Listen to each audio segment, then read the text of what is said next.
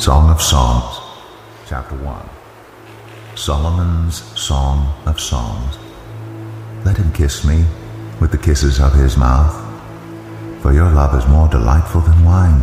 Pleasing is the fragrance of your perfumes. Your name is like perfume poured out. No wonder the young women love you. Take me away with you. Let us hurry. Let the king bring me into his chambers. We rejoice and delight in you. We will praise your love more than wine. How right they are to adore you. Dark am I, yet lovely, daughters of Jerusalem. Dark like the tents of Kedar, like the tent curtains of Solomon. Do not stare at me because I am dark, because I am darkened by the sun. My mother's sons were angry with me and made me take care of the vineyards. My own vineyard I had to neglect. Tell me, you whom I love, where you graze your flock, and where you rest your sheep at midday.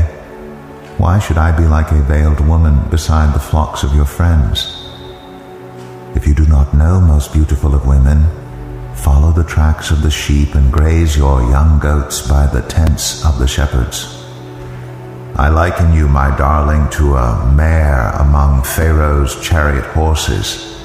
Your cheeks are beautiful with earrings, your neck with strings of jewels.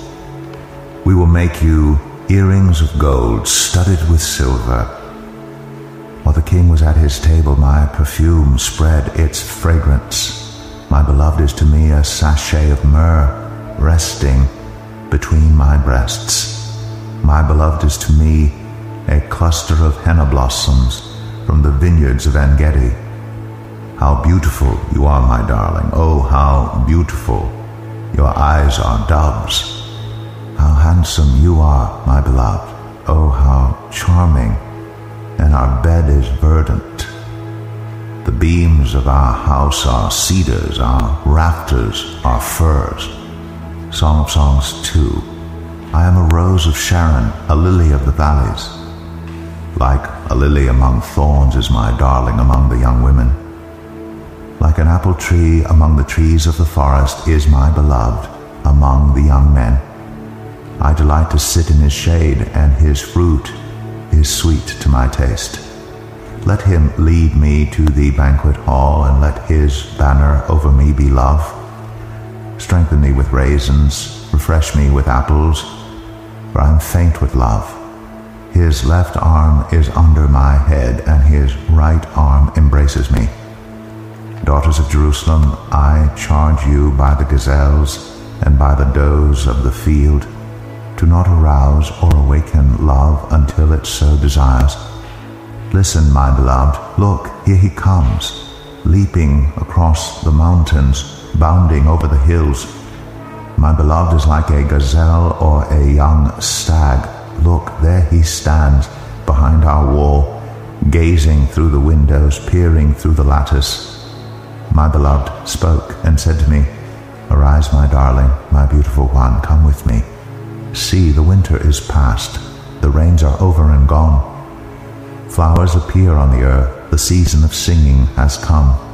The cooing of doves is heard in our land. The fig tree forms its early fruit, the blossoming vines spread their fragrance. Arise, come, my darling, my beautiful one, come with me. My dove, in the clefts of the rock, in the hiding places on the mountainside, show me your face. Let me hear your voice. For your voice is sweet and your face is lovely. Catch for us the foxes, the little foxes, that ruin the vineyards, our vineyards that are in bloom. My beloved is mine, and I am his. He browses among the lilies until the day breaks and the shadows flee. Turn, my beloved, and be like a gazelle or like a young stag on the rugged hills. Song of Songs 3. All night long on my bed I looked for the one my heart loves. I looked for him but did not find him. I will get up now and go about the city, through its streets and squares. I will search for the one my heart loves. So I looked for him but did not find him. The watchmen found me as they made their rounds in the city. Have you seen the one my heart loves? Scarcely had I passed them when I found the one my heart loves. I held him and would not let him go till I had brought him to my mother's house, to the room of the one who conceived me. Daughters of Jerusalem, I charge you by the gazelles and by the does of the field, do not arouse or awaken love until it so desires. This is the word of the Lord. Thanks be to God. Amen. Woo! This isn't even the juicy part, That comes a little later. And you guys don't understand Hebrew idiom. I did the NIV translation to spare you. Last week I did the New Living, so it gave us a little, I embarrassed my wife as she read, gave us a little more insight into the actual Hebrew idioms. Well, good morning. We are in the wisdom literature. We've looked at Psalms and Proverbs in the past here at Waypoint Church, and during this series we are looking at, like I mentioned earlier, Job, Ecclesiastes, and the Song of Songs. It's also called the Song of Solomon, and that comes from the King James, so some of you might have heard it in both, but the NIV and some other translations call it the Song of Songs, so that I'll refer to it today as the Song of Songs or the Song, because that's how a Hebrew person would have referred to it, as the song. So to start, I want us to listen, this is 2 minutes, so to a popular American love song. And don't think too much about it, just listen to it. I mean, most of you should be familiar with it. And then I'm going to tie these two together. So just take 2 minutes to listen to this song.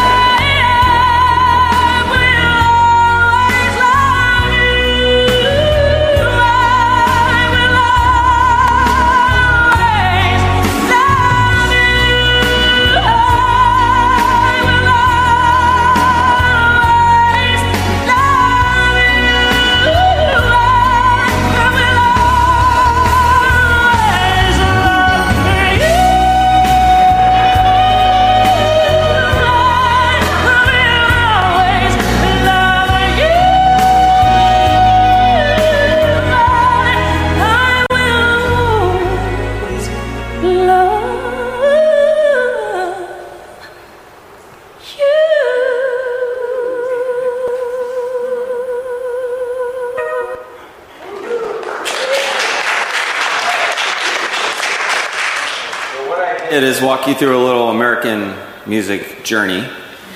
And the last version you just heard was Whitney Houston's, came out in the early 90s. And the first one you heard was the original from Dolly Parton about 20 years earlier. And then Linda Ronstadt covered Dolly Parton's version on a record. And Kevin Costner was making a movie with Whitney Houston. And the song that he had picked was a Motown song, but he found out that it was being used in another movie. So he needed a song, and he remembered from his Linda Ronstadt album from the 70s, I Will Always Love You. So he ran to the record store, and the rumor goes, or he confirmed, he played the record, the Linda Ronstadt version, which was a cover of the Dolly Parton version, for Whitney Houston, and said, let's do it. and the rest is history. That song came out about 40 years after rock pop started in America, and it was the number one song for 14 straight weeks. It became the most popular song of all, the Whitney Houston version.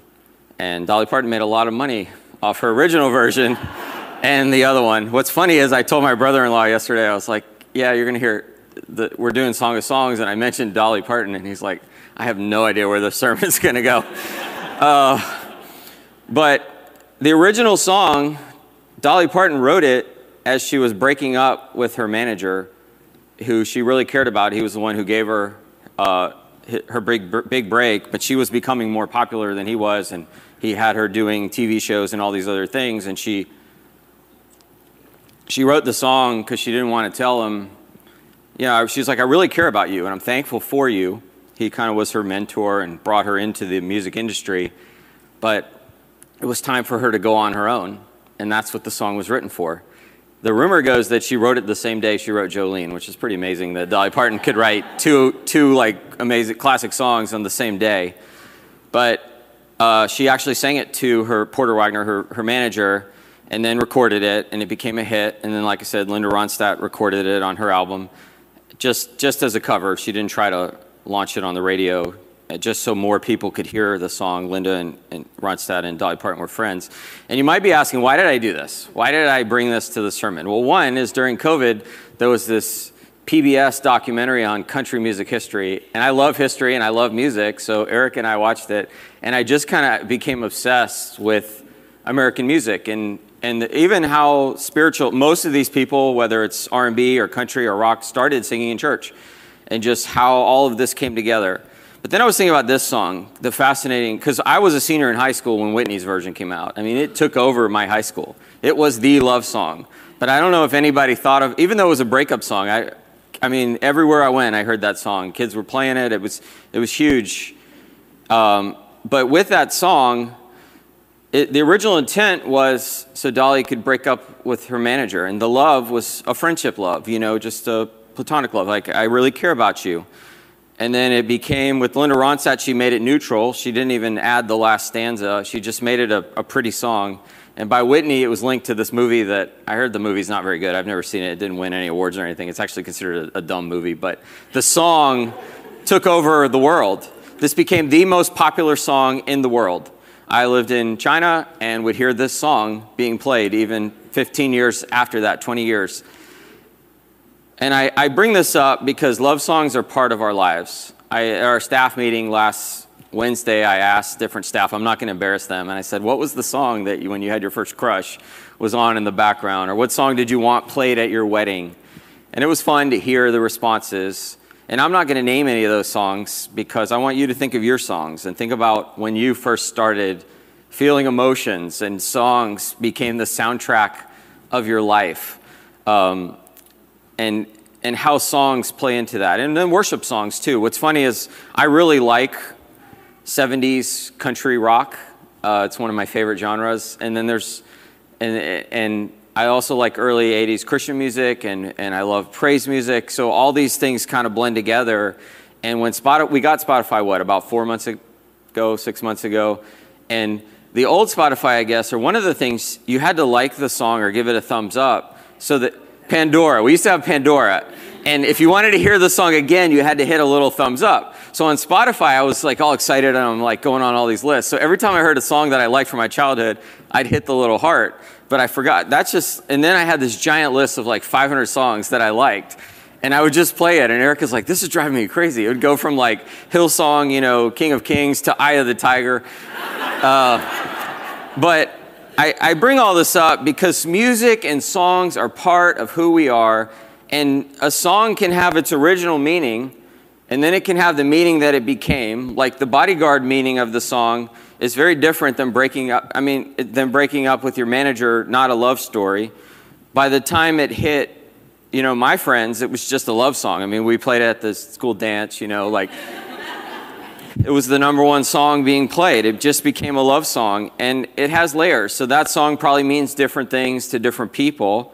And then I did not plan this. I had already decided that song was what I was going to start the sermon with. And this is Thursday in North Carolina. Let's watch this video. This is Thursday this last week.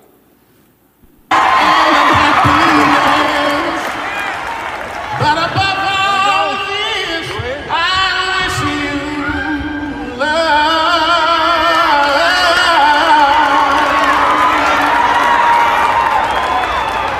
And I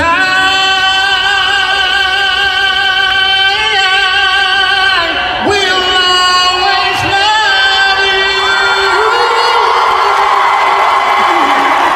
I will always love you.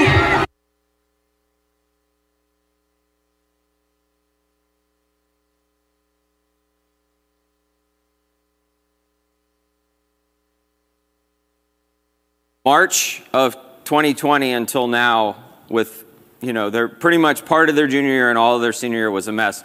And this principal brought it to a different level. Same song, same, so you see the layers. You see how songs are powerful. And that's music. So that's my introduction to the Song of Songs. And I love music, like I said, and one of the songs that you'll hear on this playlist that I love is a song called More Than a Feeling by Boston. I just heard that song maybe when I was a kid, and I was like, wow, this is awesome. And the song is literally like, a song is more than a feeling. And he imagines seeing this girl that walked away named Marianne, and when he sees her, he hears this song. And when they play this song, he remembers this girl. And songs are powerful. Songs are part of who we are. And that's why we sing praise songs. We sing praises to God. So that's how I'm going to start. And then before I even talk about love and romance and the Song of Songs and just kind of what the passage is about, I do want to identify something that in the Bible, starting with Isaiah 56, when God is proclaiming this new kingdom, the kingdom of the good news, the kingdom of the gospel, the kingdom of this Messiah that's coming in Isaiah 56, 3-5. He talks about how everyone's going to be included. And that even if you're not married or you can't be married or you can't have children, you're included in this kingdom. And Jesus continues this theme in Matthew 12, where when they ask him, where's your mother and brother and sister? And he says, no, whoever does the will of my Father is my mother and brother and sister. And then in Matthew 19, Jesus continues the theme where he talks about celibacy and singleness for the gospel. That in this new family of God, in this new kingdom, marriage isn't the way that it's going to spread. It's going to spread through the Great Commission. It's going to spread through love. It's going to spread through sharing the good news with others. So whether you are married and you can have kids or you can't have kids, those aren't factors in the new kingdom.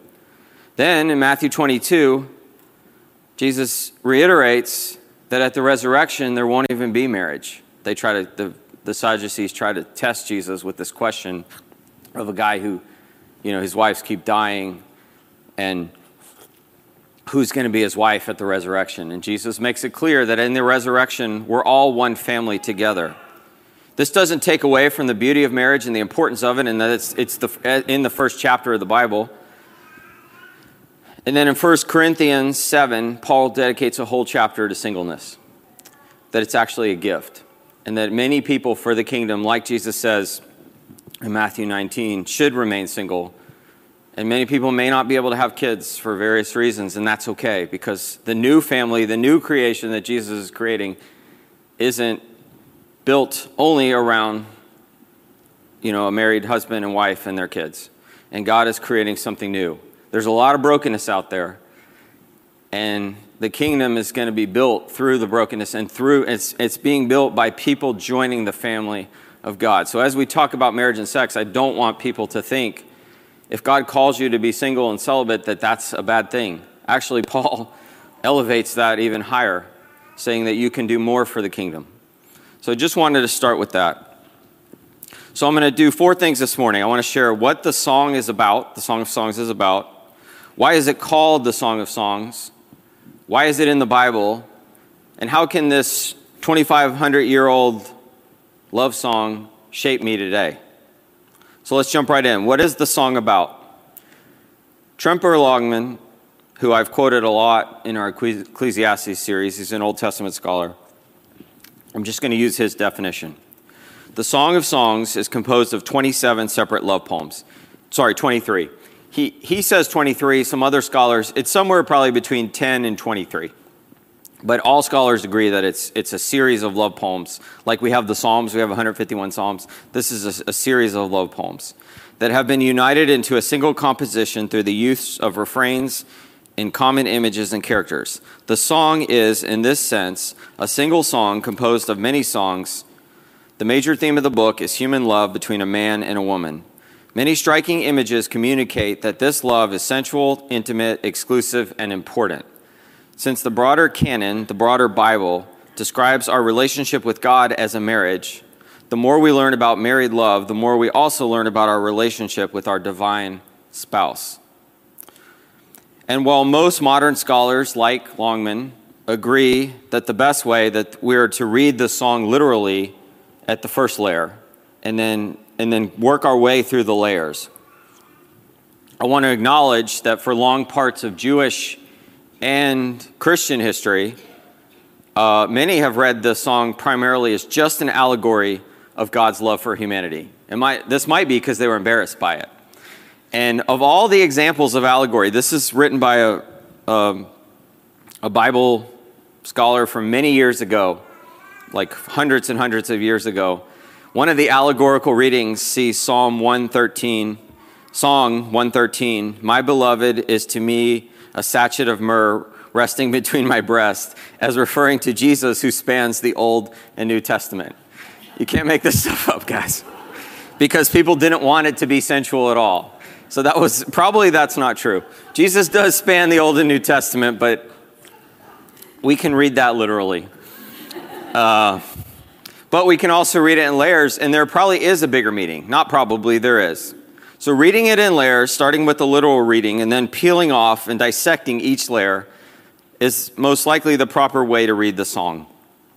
The images of love, marriage, desire, and intimacy are vivid and vital to hearing from the text, and then we can more clearly see the allusions to the garden, to the fall, the Garden of Eden, the fall, the land, the temple, the Old Testament wisdom tradition, which are all evident throughout the Song of Songs.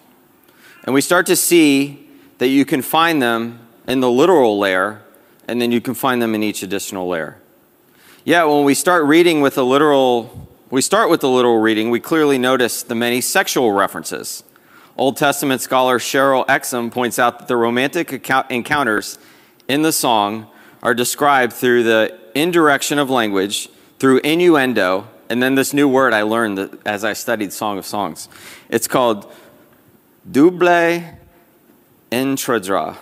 It looks like double entendre, but it's a French word, I guess, but we carry it over into English. Double entendre. Double entendre and metaphor. And double entendre literally just means, I had to look the word up. It means a word or phrase open to two or more interpretations, one of which is usually sexual. Like, if I said, wow, everyone seems to be having babies, there must be something in the water. Or people started saying this at the beginning of COVID, the hospitals are going to be full in 9 months. That has a double meaning, right? I mean, why 9 months? So just by saying that statement, you get both meanings. So the Song of Songs is literally like that over and over again. But there's beauty in that, because sex and love are part of God's creation. They're part of his humanity. I don't want to look at my kids. No, I want to look at my kids because I want my kids, I don't want to embarrass them, but I want my kids to see this because this is good. This is God's creation. Half the people are like embarrassed for my kids. But so in the layers, in the song, we see the connections to Eden. We see the connections to what Solomon and David could have been. There's this talk of, we don't know if there's two guys. Some interpretations say there's like the shepherd, which is like the ideal guy, and they think she's actually in the harem of Solomon. Most modern scholars don't think that, but the shepherd is like the ideal, and the references to Solomon are like the bad dude who ends up marrying all these women, just marrying them for their beauty, not because he really wanted God's best. So there's layers in it, but we see in the layers, we see tons of references to Eden. All the garden imagery is double, whatever. You know, it's sexual. Almost every garden reference in there is sexual, but it's also literal. It's talking about gardens. Well, what happens? What's the first command in the garden? Be fruitful and multiply. But so you see this garden, this temple language. Solomon was actually the pinnacle. The temple that Solomon builds is supposed to be a new Eden. And he's supposed to rule like Adam and Eve should have ruled, but instead he falls apart, as we talked about last week in the Ecclesiastes sermon. And then there's strong, strong echoes in the layers to Proverbs 1 through 9. And in Proverbs 1 through 9, there's Lady Wisdom, who basically talks a lot about don't commit adultery and be careful of sexual sin. And then there's Lady Folly, what happens when you do. So you see the layers. Then I want to answer the question, why is it called the Song of Songs? And let's look at the first song in the Bible. The first time someone in the Bible says like a poem, a human, not God. It's in Genesis 2:23. This is New Living. At last, the man exclaimed, and this is the song. This one is bone from my bone and flesh from my flesh. She will be called woman because she was taken out of man. This is the first song in the Bible. Remember that, log that, because we're going to look at also the last time people are singing in the Bible, in Revelation. But in the Hebrew tradition, they don't count this as a song, but they say there's 10 songs in Hebrew tradition. There's 10 songs in their Bible. The first one is the song that you're supposed to sing on the Sabbath day from Psalm 92. The second one is the song of Moses and Miriam when they escaped from the Red Sea in Exodus 15. The third psalm is the time when they were given the water from the well was given to them in Numbers 21. The fourth song was uttered when Moses left this earth in Deuteronomy 32. The fifth song was uttered by Joshua when he waged war, and the moon and the sun stood still for 36 hours. The sixth song in Hebrew history is the song of Barak and Deborah in Judges 5. The seventh song is the song that Hannah uttered as she cried out for a son in 1 Samuel 2. The eighth song is the song King David of Israel uttered and praised God for the miracles that he did for him in 2 Samuel 22. The ninth psalm in the Old Testament in Jewish history is the Song of Songs, what we call Song of Solomon or Song of Songs. And the 10th song is the song that they would utter when they come back from exile from Isaiah 30:29. We'll put that one up. It says, "But the people of God will sing a song of joy, like the songs at the holy festivals, and particularly the Passover.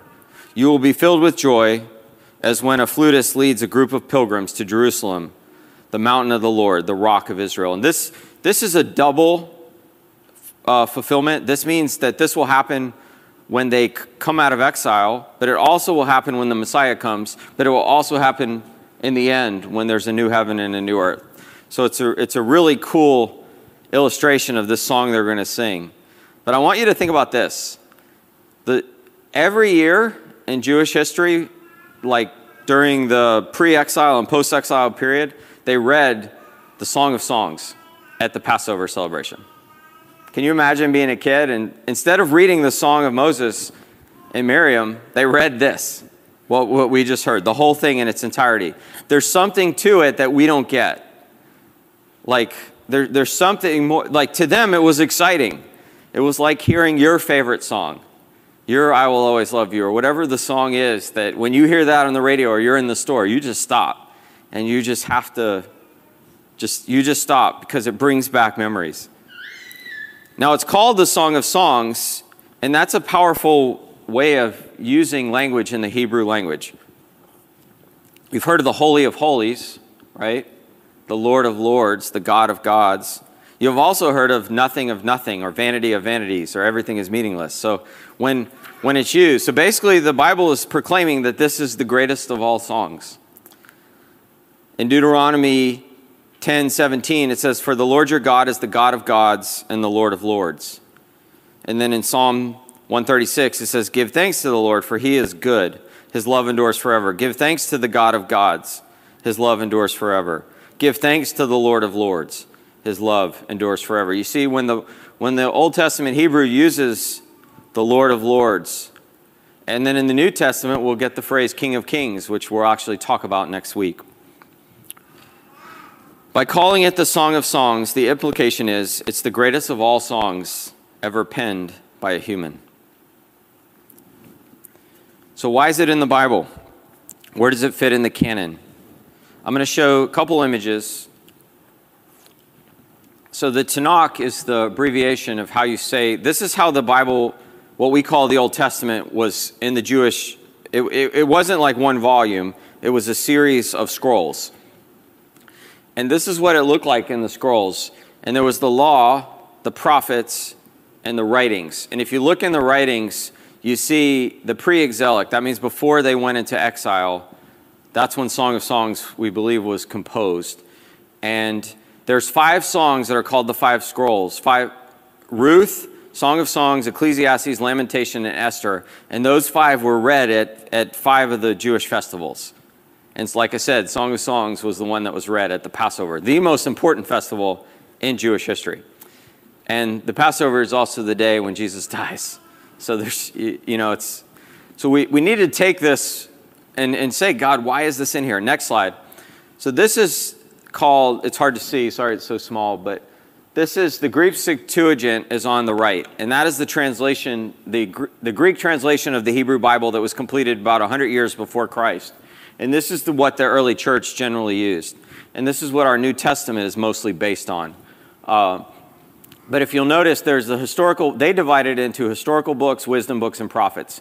And if you see Psalms, Proverbs, Ecclesiastes, Song of Songs, and Job are in the wisdom literature. The ones in red are in what we call the Apocrypha. They're like extra books that are important, but they weren't part of the Hebrew Bible, so we don't include them in our present Bible. But you see where the Song of Songs fits in the wisdom literature. Next one. I've shown this in 3 different sermons, but this is our modern, I would say, how we look at it through the lens of the New Testament, how we can see that all of these books work together to show us how we are to be part of, to give us wisdom of how to live as the people of God. So there's a strong connection between sex and desire and impulse. And like I said, the song must be there. The Song of Songs must be there to stir emotion, to get people excited, and to bring back imagery of Eden, what Solomon could have been and what he wasn't, and what these kings of Israel could have been and what they weren't, and then really to flesh out a little bit of Proverbs 1 through 9. But I want to hone in on just one part for my teaching this morning. And I just want to hone in on this. It's in chapter 7, verse 10, and it says, "I belong to my beloved, and his desire," notice that word desire is for me. So in the Septuagint, and that word desire is only used 3 times. That Hebrew word that we translate as desire is only used 3 times in the Hebrew Bible. It's used when Adam and Eve fell, and God says to Eve, "Your desire will be for your husband." And then it's used in the next chapter with Cain and Abel, when he says, sin desires to seize you, to take over you and cause you to sin and cause you to do harm to your brother. And then it's used here. So I believe, and I got this from some other scholars, that the song is reversing the garden and reversing the Cain and Abel story. There's something about the evil and the brokenness that happened there that human relationships can be restored. And if you take this word in the Septuagint, the Greek translation of it, they translate it into a word that means to make us excited, to turn us back to God. And the same word used in Genesis chapter 3 and 4 is used in Jeremiah 8. And it says, "Why then have these people turned away? Why does Jerusalem always turn away? They cling to deceit and refuse to return." So there's something about like turning away and then turning back to God. And then in Jeremiah 18, the same word is used, and it says, "But they will reply, 'It is no use. We will continue to use our own plans, and we will follow the stubbornness." And that word stubbornness is actually the same word, this desire for something that's not God, of our evil hearts. So I truly believe that part of the psalm, because the Song of Songs, is this word desire. They get a song where they can celebrate what could have been in the garden and what could have been in relationships. To make us excited to turn back to God and to renew and restore proper desire. We can put up the Genesis passage. It says, he said, I will make your pains at childbearing very severe. This is God's punishment for them sinning in the garden. Your desire, that word, like I said, it only shows up 3 times in the Hebrew scriptures, will be for your husband, and he will rule over you. To Adam, he says, because you have listened to your wife and ate from the fruit of the tree which I commanded you, you must not eat from it. Notice tree, garden. Cursed is the ground because of you. Through painful toil, you will eat from food from it all the days of your life. You notice all the garden imagery, it's sexual and it's regular. They get all this fruit. They're eating. It's good. So I truly believe that part of why we have the Song of Songs is it's saying that it can be better in every way. Then if you go to Genesis 4, 6 through 8, it says, Then the Lord said to Cain, Why are you angry? Why is your face downcast? Do what is right and you will not be accepted. But if you do not do what is right, sin is crouching at your door. It desires to have you. Same word, desire. It's not just sexual. It's also our desire for something that isn't God led to the first murder we read about. Now Cain said to his brother Abel, let's go out to the field. Notice field, garden imagery. While they were in the field, Cain attacked his brother and killed him. And then, like I said, in the Song of Songs, chapter 7, it says, I will climb the palm tree. I will take hold of its fruit. See how the man it's not struggling to garden in this garden. Now, this is sexual and physical. There's 2 layers to this. It's like in the 80s, any of you go back and listen to a song that you used to like, and then you're like, holy cow. Like Grease, like the songs in Grease are filled with innuendos, but everyone's like, ooh, the one that I want or whatever. But then you're like, listen to the real words, and you're like, holy cow, that's what that means.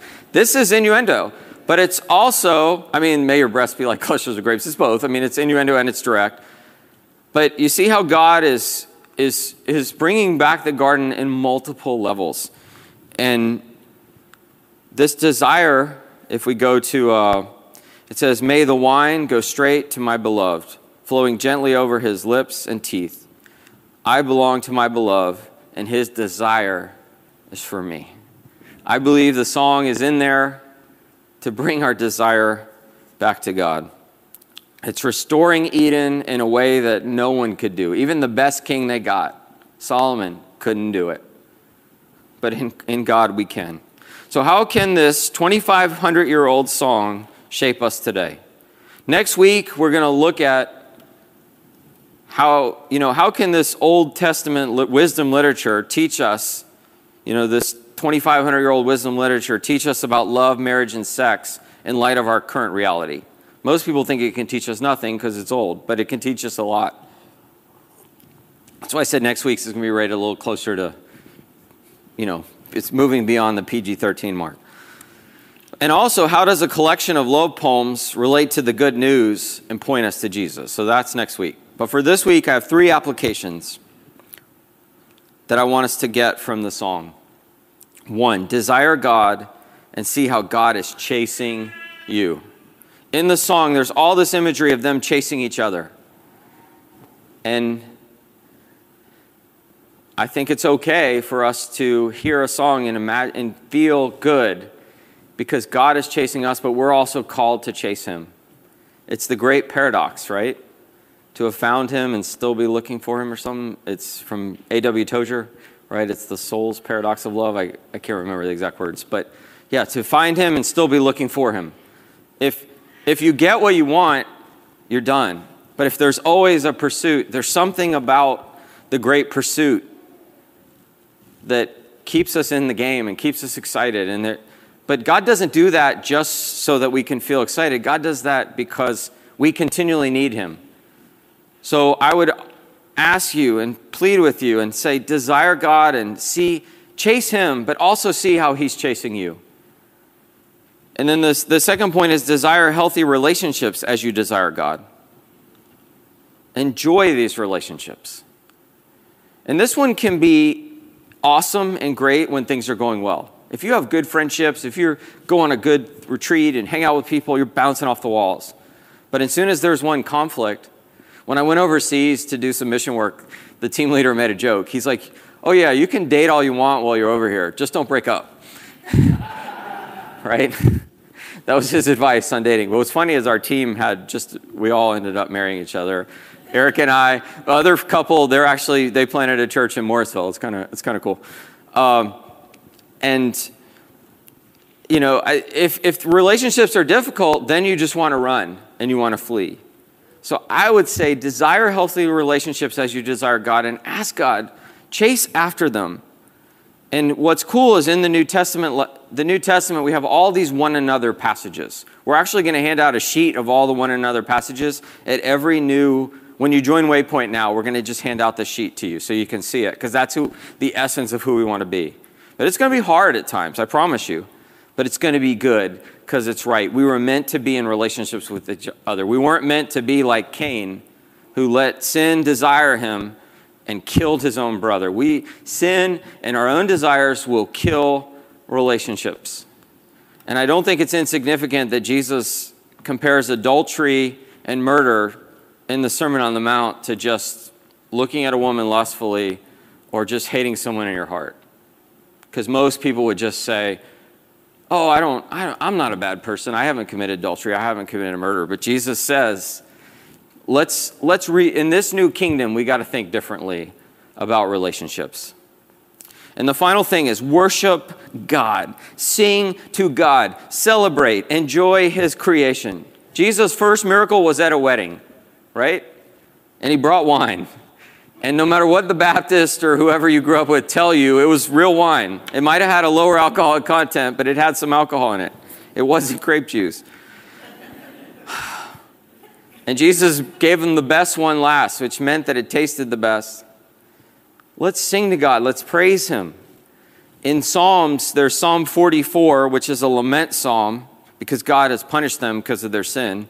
In Psalm 45, which I read this morning, it's the only psalm in the Bible that's close to the Song of Songs. It's a love song. It has a lot of love imagery.